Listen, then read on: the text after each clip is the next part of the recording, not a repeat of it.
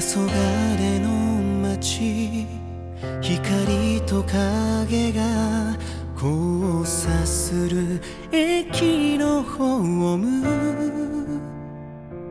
一日が終わるその少し手前で、ただ君に会いたくて、祈りのようなオレンジの空、今君はどこで見てる？メールの返事さえ待つ暇もないまま、階段駆け上がる。大事な人の笑顔も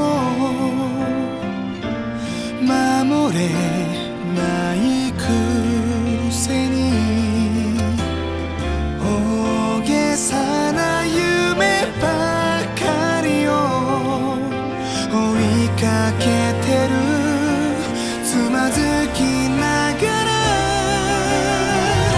言えないたった一つだけ変わらない想いが僕たちの心をつないでる。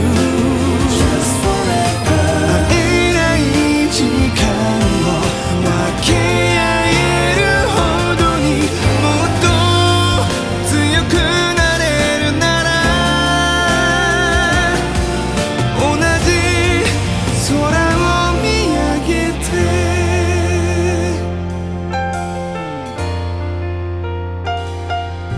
時に僕らはエゴとプライド、なんとなく間違えたり、傷つかないために泣き方も忘れて、どこへ向かうのだろう。僕らの街に今夜も闇が訪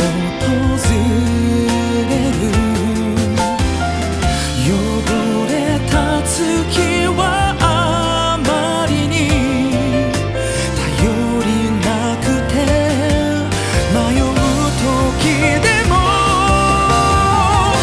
言えないたった一つだけ変わらない想いが、それぞれの足元照らしてる。